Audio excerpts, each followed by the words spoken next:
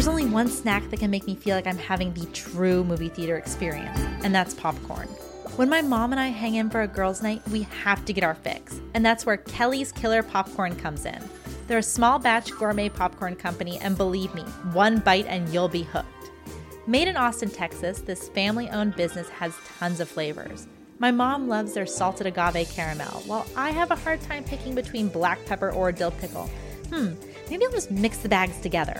Oh, and when my dad and brother crash our girls' night, you know that spicy nacho popcorn is coming out.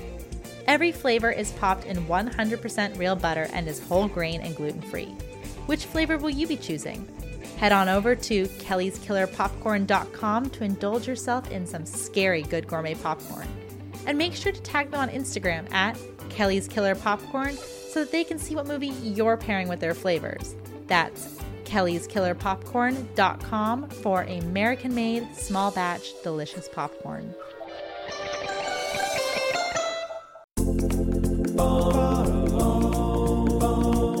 I might be vegetarian, but that doesn't mean I can't enjoy a good spice rub. My favorite place to get them is Smoked Bros, a veteran-owned and operated business that sells premium handcrafted dry rubs, spice blends, and seasonings. Psst, guys, you can even put it on your popcorn.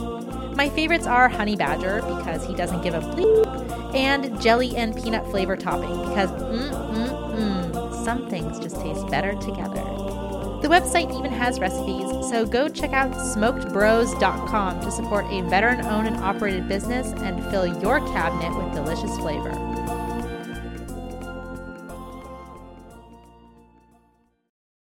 On last episode of the Video Archives podcast, Roger and Quentin battled it out in orbit over Moonraker. I still think that this is the best opening stunt sequence of any Bond film. I think the space stuff is silly as fuck. The dust has settled and the shuttle has landed, and now it's up to us to make the final verdict.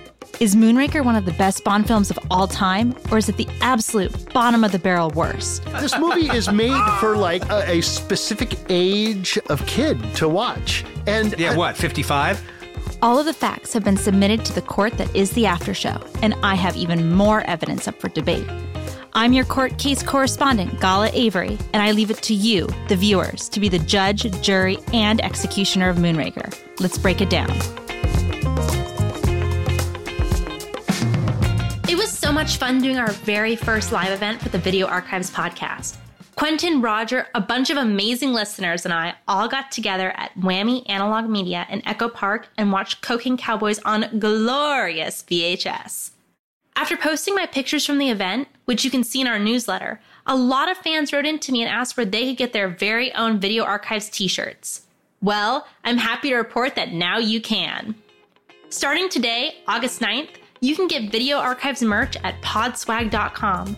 Our first drop of merch includes 2 t-shirts, one with a logo in white and one that's in faded gray, mugs, and a very stylish baseball cap that's perfect for summertime. And if you're like me and love putting stickers on just about everything, you'll be excited to hear that we have 2 high-quality stickers. One is in black and white, and one is in amazing color. So go ahead and check it out on podswag.com, and make sure to send me pictures of you guys with your merch. Before we listen to the never-before-heard clips from the Moonraker episode, did you all have a chance to watch Delirium? The script takes a few left turns, and you should not know the left turns before you see it. yeah, that is the charm of the movie. It is the charm of the movie. You think it's this, and then it's that. Delirium actor Baron Winchester, who plays the bald villain Eric Stem, was a standout character for Roger and Quentin. Winchester, who is a St. Louis local actor, was known for his work on the stage. But did you know that, according to the St. Louis Dispatch, he was an Emmy Award-winning makeup artist? And don't blink twice while watching Escape from New York, you might miss his cameo as an extra in the film. Now, on to Moonraker. Let's take a look at the evidence. Exhibit A, the tone of the movie. Moonraker is known not only for taking 007 into space, but also for bringing him into comedy. Let's listen as Quentin and Roger discuss Bond's iconic one-liners, or as Quentin calls them, groaners. Okay, the Bond's quips are so bad in this movie, are such groaners that, like, it almost seems intentional that they are supposed to be bad. Like, they went out of their way to say, like, the worst one, because they're not even jokes. They're not even, they're just groaning bad. Change of heart. I think he got the point.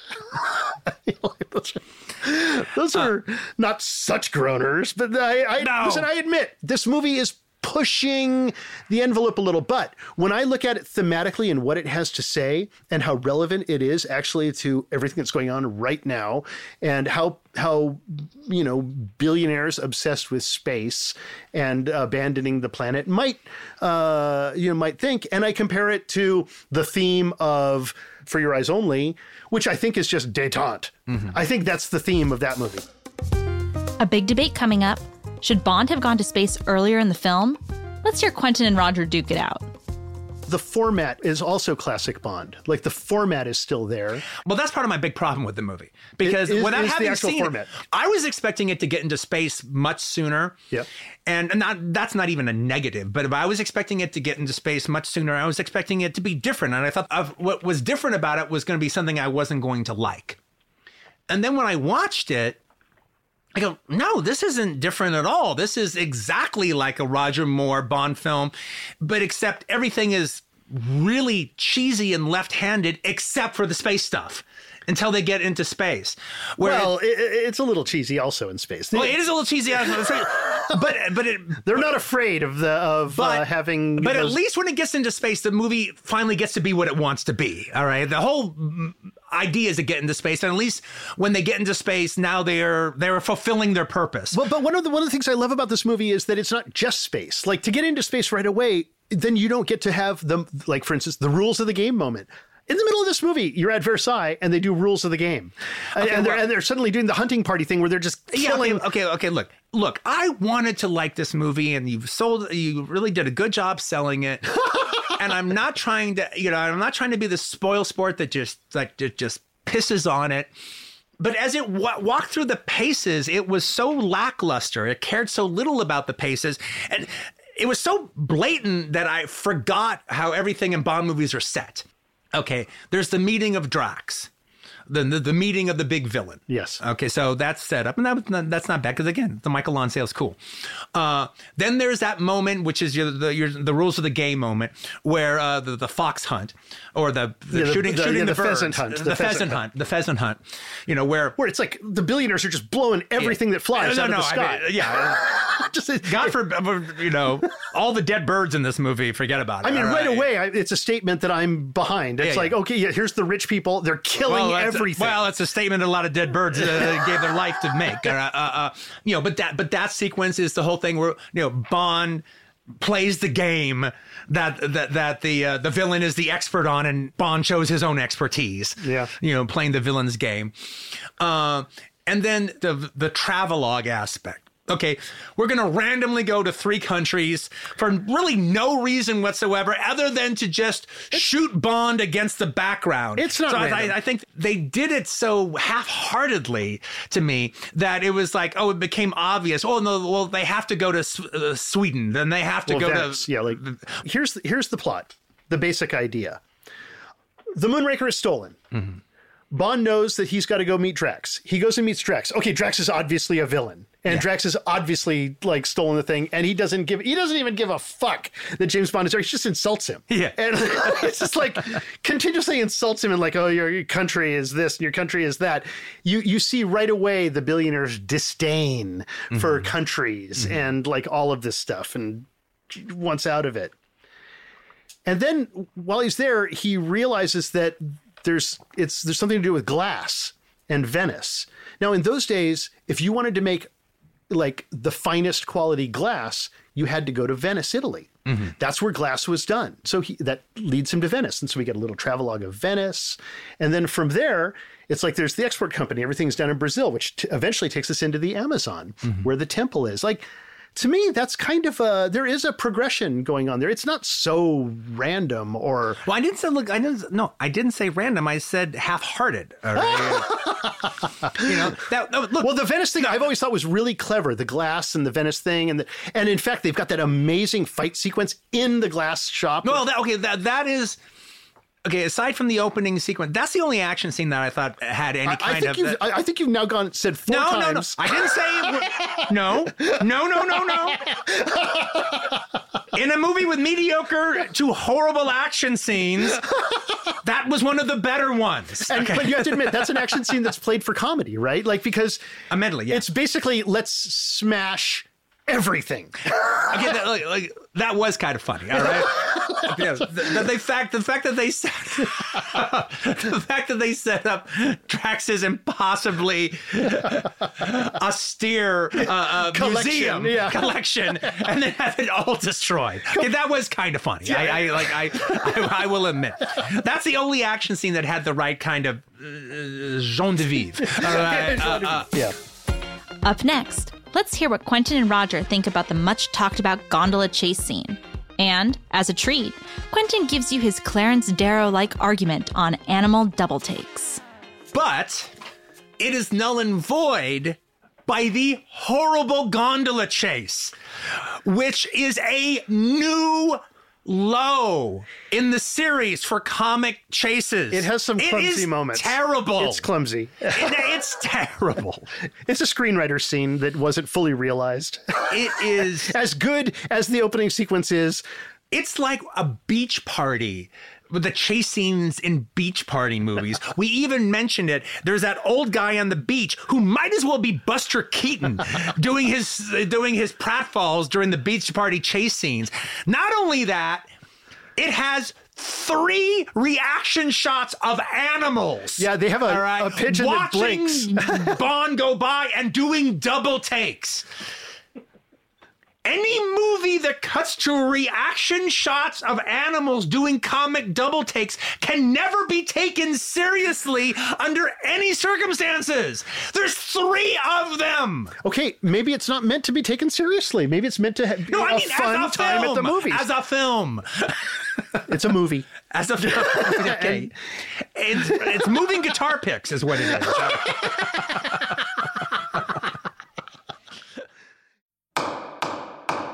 Moving on to Exhibit B, Hugo Drax.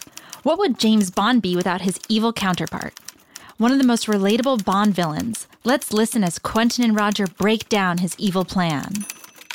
Later on in the movie, when they're in space, and Michael Lonsdale is giving he's gathered up everybody. He's gotten all the beautiful people from the world. We're going to... Well, look, admittedly, Drax has the most diabolical plan. Yeah, we're going to kill We're going to kill everybody on Earth. We're going to ruin the human race, and then we're going to go back and repopulate it. And more than that, you will be able to look up into the heavens and know that there is true law above. That's cool, yeah. He's going to stay up there. No, I mean, that's actually even kind of similar to...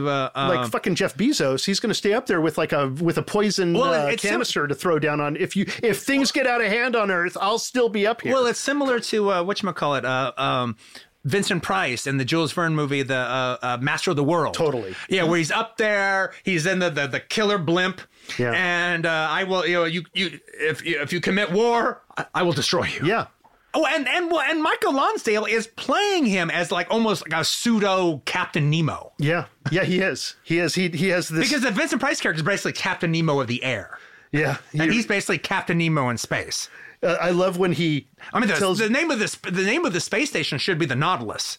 Yeah, it should be. Actually, you said it. The space station itself should have been named Moonraker. Why are these little shuttles named Moonraker? No, the space station is what's impressive. That should have actually been the Moonraker of the title. An actor makes a character. Quentin sheds some light on actor Michael Lonsdale with a personal story about when Lonsdale accepted his César. The one last thing I want to talk about the movie is just Michael Lonsdale himself, because one of the things that's very funny. See, in France, he's considered one of their great... Oh, he's a great actor. He's considered one of their great movie actors.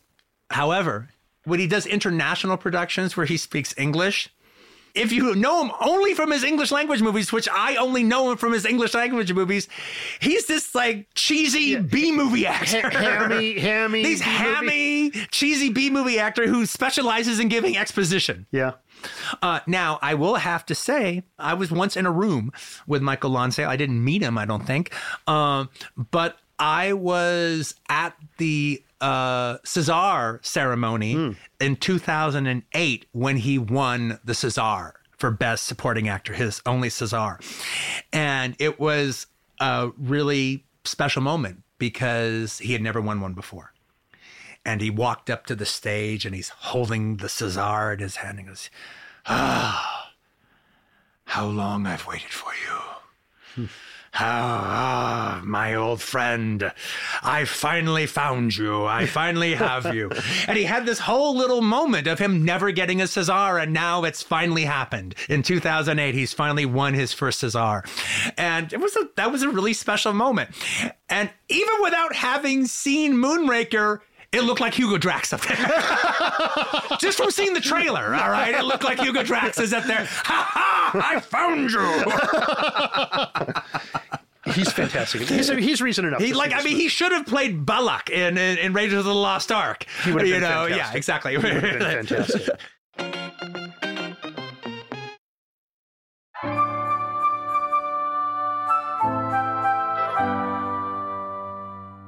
Want to know what your favorite writers, directors, actors, and photographers are secretly interested in?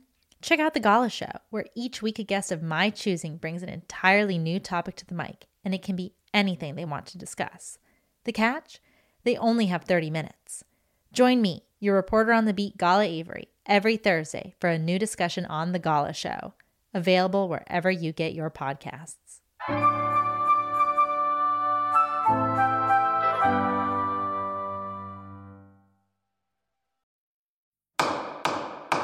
And for our final discussion of the night, Exhibit C, Jaws.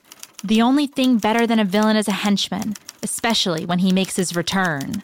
Jaws experiences a shift in tone between The Spy Who Loved Me and Moonraker, from baddie to goodie.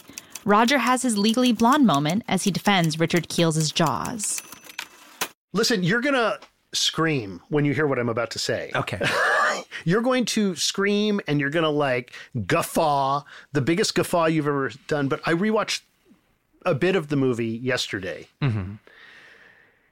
I cried at the moment Jaws spoke. I actually was crying at that moment. You're scaring me because there's nothing but silence. There's like a dead silence. It's worse than a guffaw. But let me just explain it.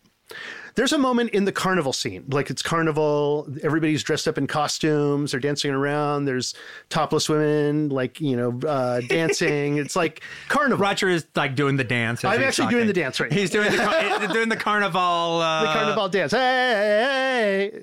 Oh, and I have to topless say, girl dance. Also, there was a little thrill for me too, because, when he arrives in Rio and he turns to go into his apartment, he's driving into Leme, and I can see my dad's apartment. I know, that's pretty cool. That was pretty cool. And that was really cool for me. So it's like, oh my God, there's a lot of things in this movie that are like Easter eggs for me that I just love. Well, one of them is that scene in the alley when the Brazilian agent of the Brazilian Secret Service or whatever they are, is there, and she's waiting for Bond while he's investigating the empty warehouse.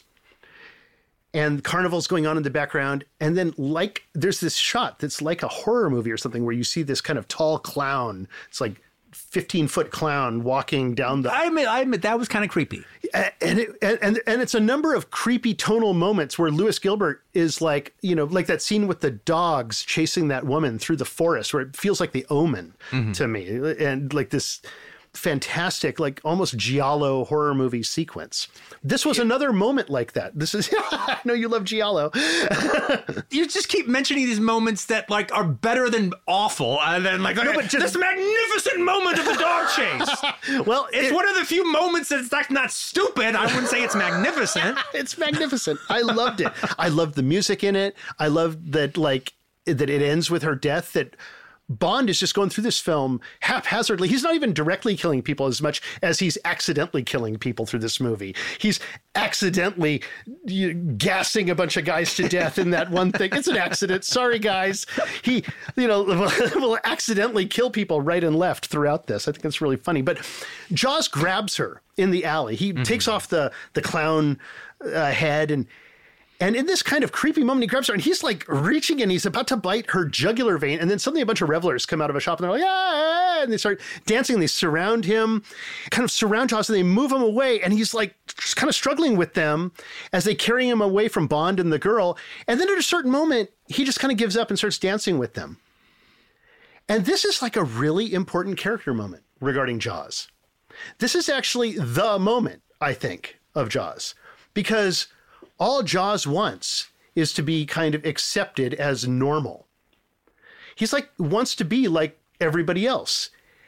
He's there to kill. He's a contract killer. He's there to kill them. He could just push his way through those people. He's super strong, but he gets carried along with the crowd and they're dancing with them. They're partying with Jaws. Oh, yeah, they seem to like him. Yeah. They seem to like him. And he's like, I'm going to start dancing with them. And he just goes with it and goes off and does carnival until the next time we see Jaws. Okay, but you can't say all that without talking about the ridiculousness of Roger Moore and then the Brazilian girl seem to have like a scene in the alley where they talk, and Jaws is just clearly in the background boogieing. Yeah, he's still being carried. Well, that's because at that point, he's one of the... It's practically the disco moment, all right, from all the... he's been taken in by a group of partiers. And I mean, he's actually welcomed in. If the people had just got out of the alley and he wasn't just obviously there in the background as Bond and the Brazilian agent have a tete-a-tete. Yeah.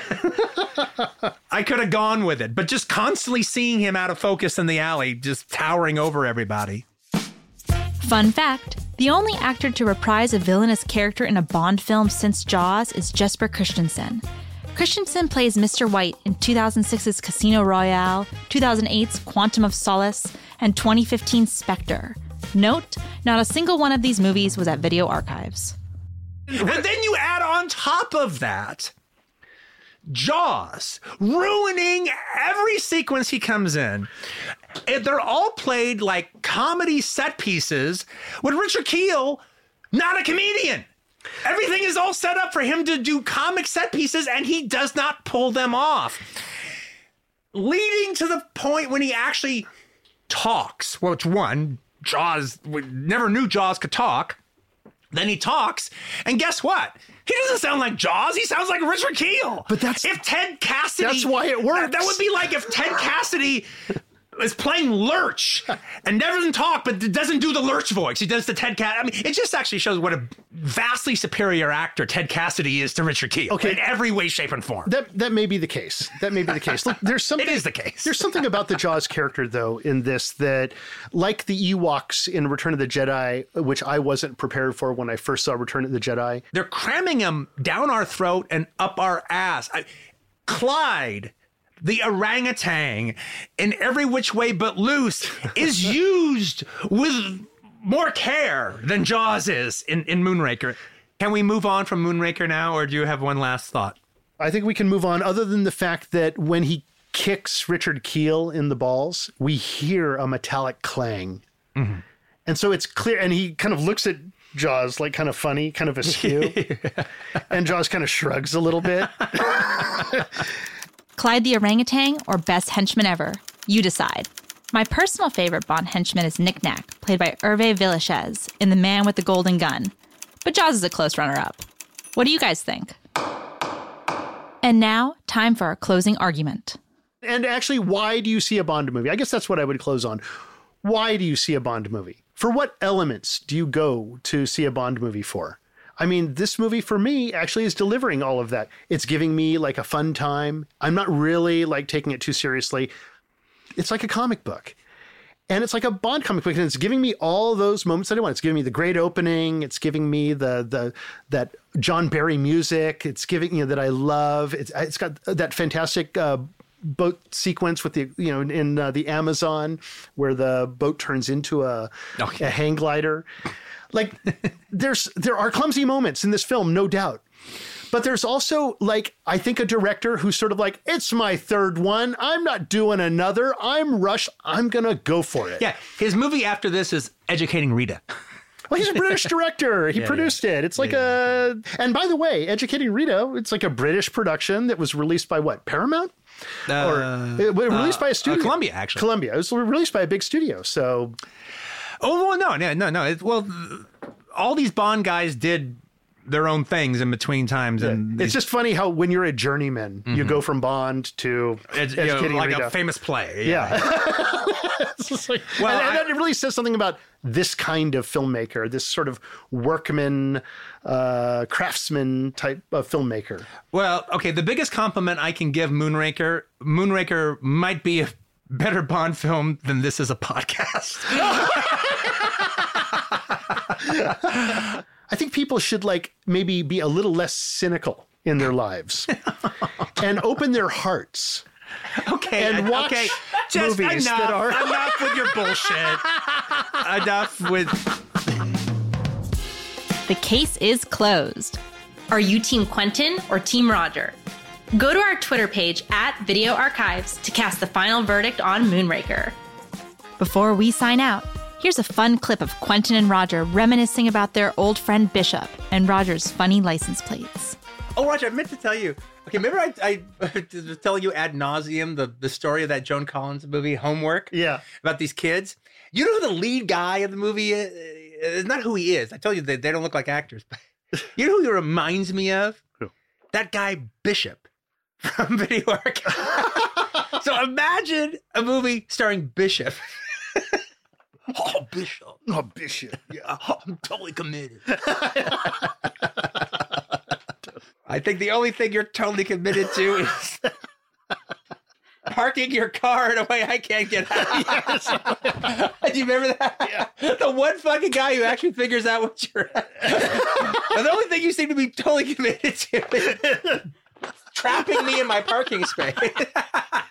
The only guy who could figure out my license plate. The only guy who figures out what is weird personalized license plate, which means totally committed. I had a license plate that was like TOTCMT. Is that possible? TD? No. Yeah, because it was 7 letters. Yeah. 5, 6, 7. Yeah. So it was like that, and people would be like, "What the fuck is that? Total shit? Commander." Because that was going to be Roger's first big screenplay, all right, about the South Bay and surfers. It might end up being my last great screenplay. But the only person to ever be able to decipher the license plate is the guy Roger trapped into a parking spot. And then he leaves a note on the only thing you seem to be totally committed to is trapping me in my parking space. I've never heard that story before. Yeah, that guy. I heard about the girls that came up and were like, blah, blah, blah. And you're like, no, it means totally committed. And they're like, no, was that the Worm Turns? Didn't you have a license plate also? Yeah, I had one from this other movie, Worm Turns, and it was like these guys drove up next to me and goes, "Hey, we're trying to figure out what you're like on the freeway on the 405, trying to figure out what your license plate means. Is it worm transmission?" And I said, "No, it's Worm Turns." And he was like, and then just slowed down to get away from me. Worm transmission? No. You need to write a movie called Worm Transmission. That's all for today, folks. Thanks so much for tuning into the Video Archives After Show. Have a burning question you want the answers to? Make sure to write in for a chance to have your question featured on the After Show. Next week, join Quentin and Roger as they discuss 3 new films. Want to know ahead of time what we're watching? Here are some clues for all of you loyal fans out there. Try and figure it out. The first movie was originally 210 minutes, but was cut down by the studio to an hour and a half. The next movie was directed by a man who also directed a sequel to a Kubrick film. And the last movie is an Italian film that features coffee as a central theme. My name is Gala Avery, signing out. See you next time on the Video Archives After Show.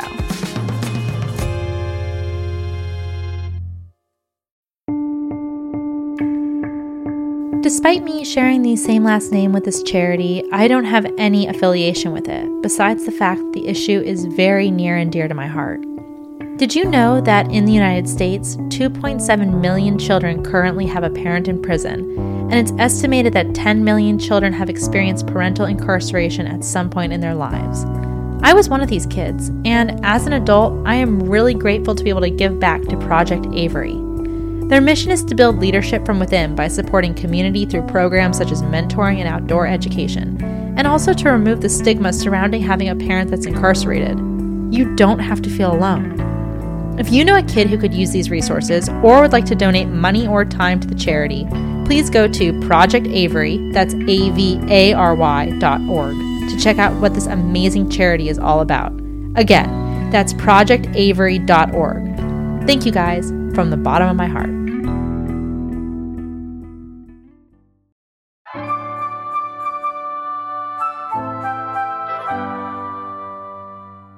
Want to know what your favorite writers, directors, actors, and photographers are secretly interested in? Check out The Gala Show, where each week a guest of my choosing brings an entirely new topic to the mic, and it can be anything they want to discuss. The catch? They only have 30 minutes. Join me, your reporter on the beat, Gala Avery, every Thursday for a new discussion on The Gala Show, available wherever you get your podcasts.